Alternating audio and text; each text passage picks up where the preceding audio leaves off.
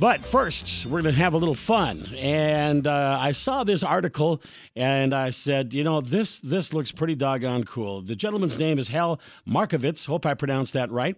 And Hal is an author, and he's putting together a new book called Painting the White House. But he has found some very, very interesting little tidbits of information from the White House as he's been doing his research.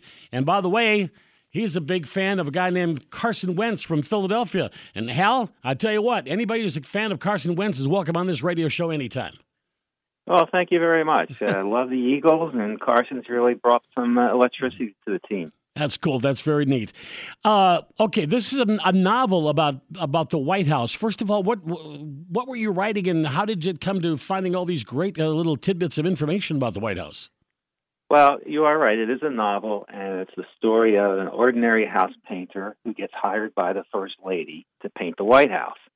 And once he gets inside, and he shows up with his brushes and his ladders and his drop cloths. But once he gets inside and he gets down to business, he gets involved in all the screwy intrigues and nasty little fights and dramas that go on in the White House. So that's what the book is about, and it's very funny, if I might say so. But when I was researching, when I was writing it, I said, I better know what I'm talking about. So I researched the White House, what was involved in it, the rooms, the colors, all of that. And I started coming across the funniest stories about the White House that are absolutely true. And, it kind of helped me put the narrative together. But there's really, if you want a good laugh, just read about the White House. So you could almost have a separate book on its own then on this, huh? It's possible. Maybe that's my next book. Well, tell us a little bit. First of all, you mentioned when doing the research, but I mean, is this little tidbit you found in the White House, or did you search some archives, or where did you find the information at? Well, I read a lot of books, a lot of newspaper articles, magazine articles, poked around on the internet. It's not necessary to go down to the White House to research about it. But I did, some severe, significant reading up on the White House, and every once in a while, some screwy little fact would just pop out at me. Well, let's go through a few of these here that I think people are going to get a great big kick out of, but this one stood out to me right off the top of the bat. Actually, it's not the first question I looked at here, but this one was the most unusual. Which president discovered that somebody had stolen his underwear? Well, that was President Madison, and what happened was it was during the War of 1812, and as we all know, the city of Washington was invaded by the British, and the city was evacuated, and the president and his family were evacuated as well. So the British show up at the White House, and they find the place empty, and they decide to burn it down, which they do. But before they set fire to the place, they took a walk around, and some of them found their way into the president's dressing room, and they found his underwear, and I guess they helped themselves to it before they lit the match. Now, he's the one that's pretty small, if I remember right. It could have been his son's. Who knows, or one of the kids' underwear. But that's well, funny. these were sailors actually that set fire to the White House. And, in those days, it took months to get across the ocean. So I guess clean underwear was a premium. No matter what the size, huh? Right. Say, there's a woman here, too, that you mentioned by the name of Betsy Donahue. And she had something to do with the actual construction of the White House. Right. The White House was designed by an architect named James Hoban. And in order to oversee the construction, he had a cottage built on the grounds of the White House, so he could live in the cottage and oversee the job 24 hours a day, 7 days a week.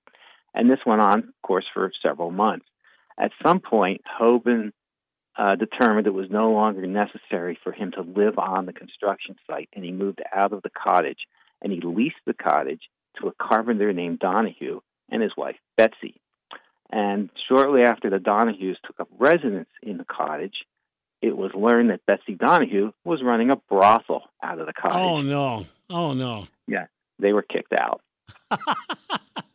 But it just goes to show the first actual use of 1600 Pennsylvania Avenue was a house of ill repute. House of ill repute. Oh, my goodness.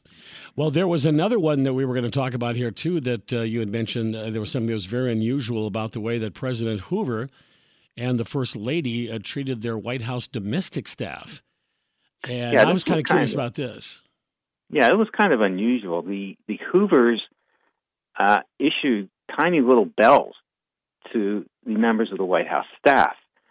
And the bells were supposed to be signals to other staff members so that when the Hoovers came strolling down the hallway, they didn't want to see the domestic staff. So everybody who saw the Hoovers were supposed to ring these little bells, and that told everybody to hide. And they would dash into closets or around doors or something until the Hoovers walked through.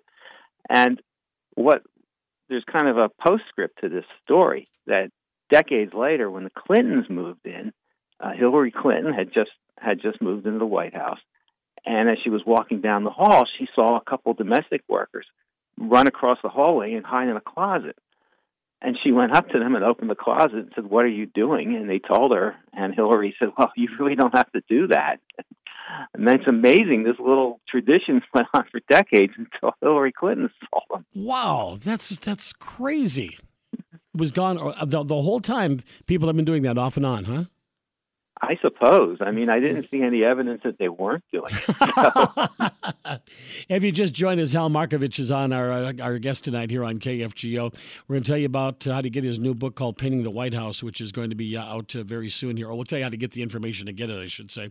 And, this one, I looked at the series of questions that, have been posed. And this one I actually knew, that Elvis Presley once was in the White House.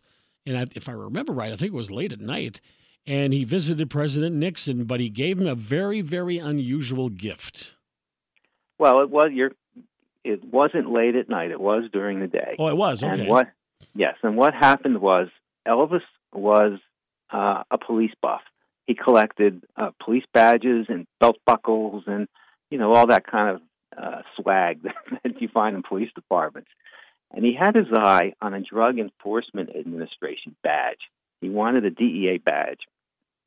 And he asked around, and he found out the only way he could get one was to become an agent of the DEA. Well, that wasn't going to happen. He wasn't going to enroll in DEA school and quit rock and roll. But he gets the idea that he can go to the White House and get Richard Nixon to deputize him as a DEA agent, and he'll get his badge. So he calls in his guys, and he tells them, "We're going to fly up to Washington today, and we're going to go to the White House, and Nixon's going to deputize me as DEA agent." So they all pile into a limo, and they go to the airport in Memphis, and they fly up to Washington, and they hire a car, and they drive right up to the White House gate, and Elvis gets out and tells the guard at the gate what he's there for. So the guard calls into the White House and tells him. So this goes around the White House like lightning. They have meetings. What do we do? Can we do this? Can we pull this off? And would this be great publicity? Sure, it would. So they find some time right after lunch at the end of a period that Nixon, or that they had put aside for Nixon to meet dignitaries or whoever was in the White House that day. And they find some time for Elvis. And they let Elvis into the White House, and they usher him into the Oval Office, and Elvis is dressed in one of his jumpsuits, and with the sequins, yeah, right.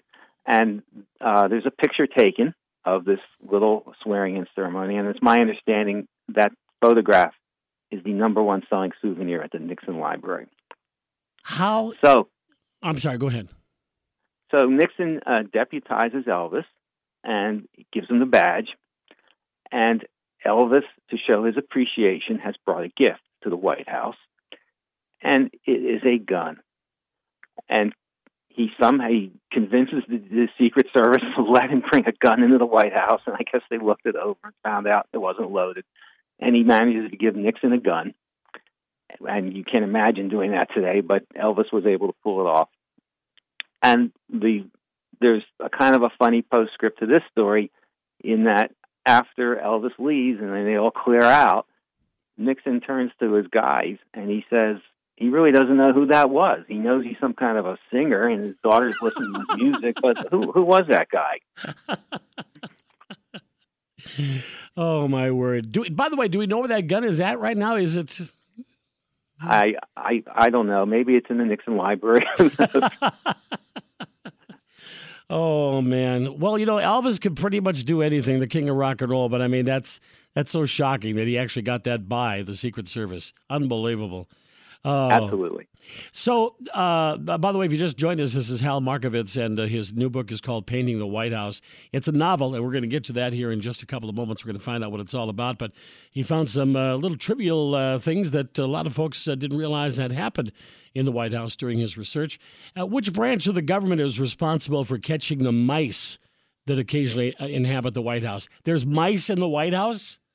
Well, there was during the Carter administration. That's where this story goes back to. And shortly after Jimmy Carter moved into the White House in 1977, he's at work in the Oval Office, and he notices this rather unpleasant odor.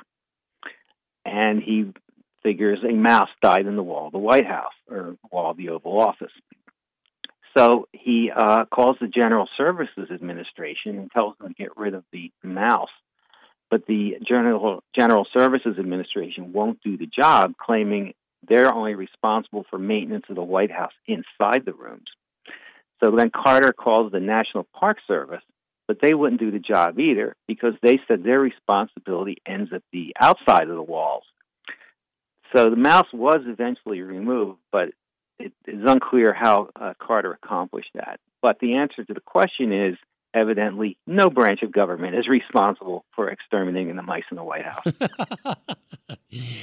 There is another thing that I found out on your web. This is on the webpage now, but there was actually one of our presidents liked to do a little skinny dipping when not. Well, actually, more than one. Oh, really? More than one? Yes. Well, the first one was John Quincy Adams. And, of course, he would just saunter down to the Potomac and jump in, and he enjoyed swimming nude. He thought it was healthy. He thought it was good for him. And the story I read is one time he goes down there and he's swimming, he's paddling away, and a female newspaper reporter, which was very rare in those days, okay, but there was a female newspaper reporter, and she heard about his little jaunts, and she followed him down to the river, and she sat on his clothes and wouldn't give them back to him until he agreed to an interview. And John Quincy Adams had no choice. He gave her the interview, and I presume she gave him back his clothes. And the other president who sort of had that habit was Lyndon Johnson. Now, he wouldn't do it in the Potomac, but there was an indoor pool in the White House, and that's where he would do his skinny dipping. Wow. Lyndon Johnson, unbelievable. Now that I think about it, that kind of might make sense to me a little bit, because if I think I saw that last LBJ movie, he actually did business while on the what in the restroom. So that doesn't sound too far fetched at all. Well, let's step up. What's going on in our current administration? Are there weird things happen? Well, I shouldn't say are there. Some people will say that's an oxymoron. But are there different weird things happening with Donald and Melania Trump in the White House? Well, one of the weird things that goes on is that, and it's not so weird. I mean, over the years, there have been presidents and first ladies who have not shared the same bedroom. The living quarters in the White House are on the second floor. And there's like a large apartment up there where the president and his family live. And as I said, it's not unusual. First ladies and presidents have often had separate bedrooms. And I said, you can see why. I mean, I guess the president's up all night making phone calls or tweeting or whatever he does, and the first lady just wants to get to bed. What's a little weird in this case, though, is there's actually a third floor above that second floor apartment, and there's a few rooms up there. And during the Obama administration, Michelle Obama's mother, the president's mother-in-law, lived up on that third floor. Okay. So what happened was after Melania moved in, she discovered this third floor, and she decided that's where she was going to live. So the Trumps not only don't share the same bedroom, they don't share the same floor in the White House. I love this stuff. And there's many, many more, by the way, on your website. And the one that kind of tickled me a little bit, because I think I know a couple of people who do this anyway. But George H.W., he actually, when he took a shower, he showered with not Barbara, but Millie. I don't even want to think of what you just said. But Millie.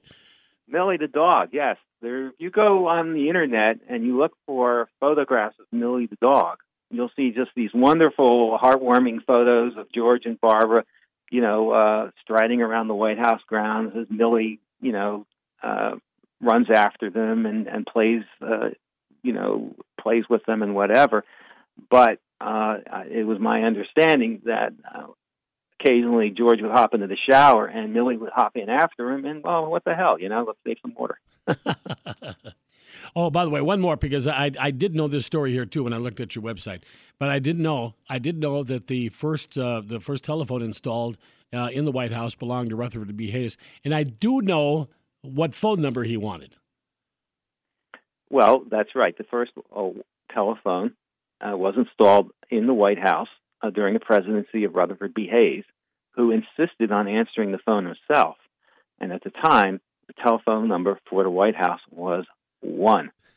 So if you had a phone and you could figure out the White House phone number, you could get the president on the phone.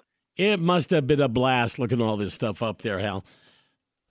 Well, as I said, it just kept rolling out. I kept writing it down. By the way, how much paint does it take to paint the White House?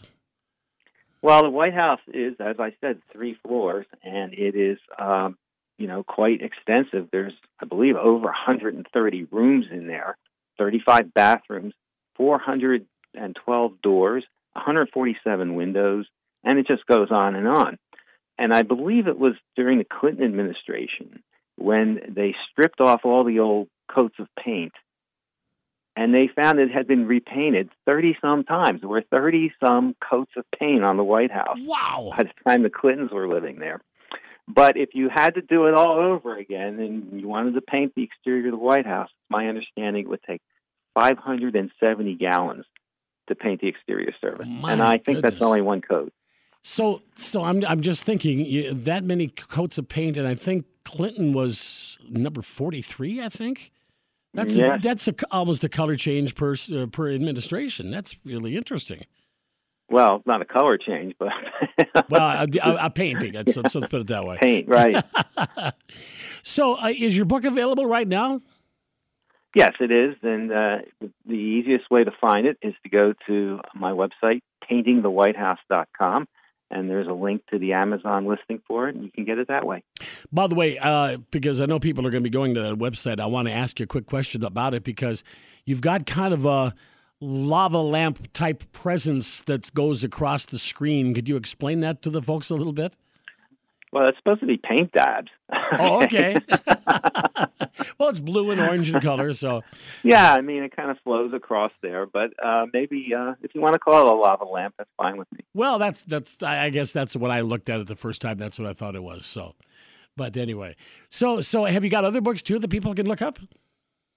Oh, well, I've got another novel. It's called My Life with Wings, and it's sort of like painting the White House. And in this case, an ordinary fellow wakes up one morning and he discovers he's grown wings overnight, and he spends the whole book ruminating on exactly what to do with these wings. And all his friends give him all kinds of advice, and some of it's weird, some of it's not so weird, and he makes a pretty good decision. I don't want to spoil the ending, but he figures out what to do with his wings at the end of the book. Wow. Very good, very good.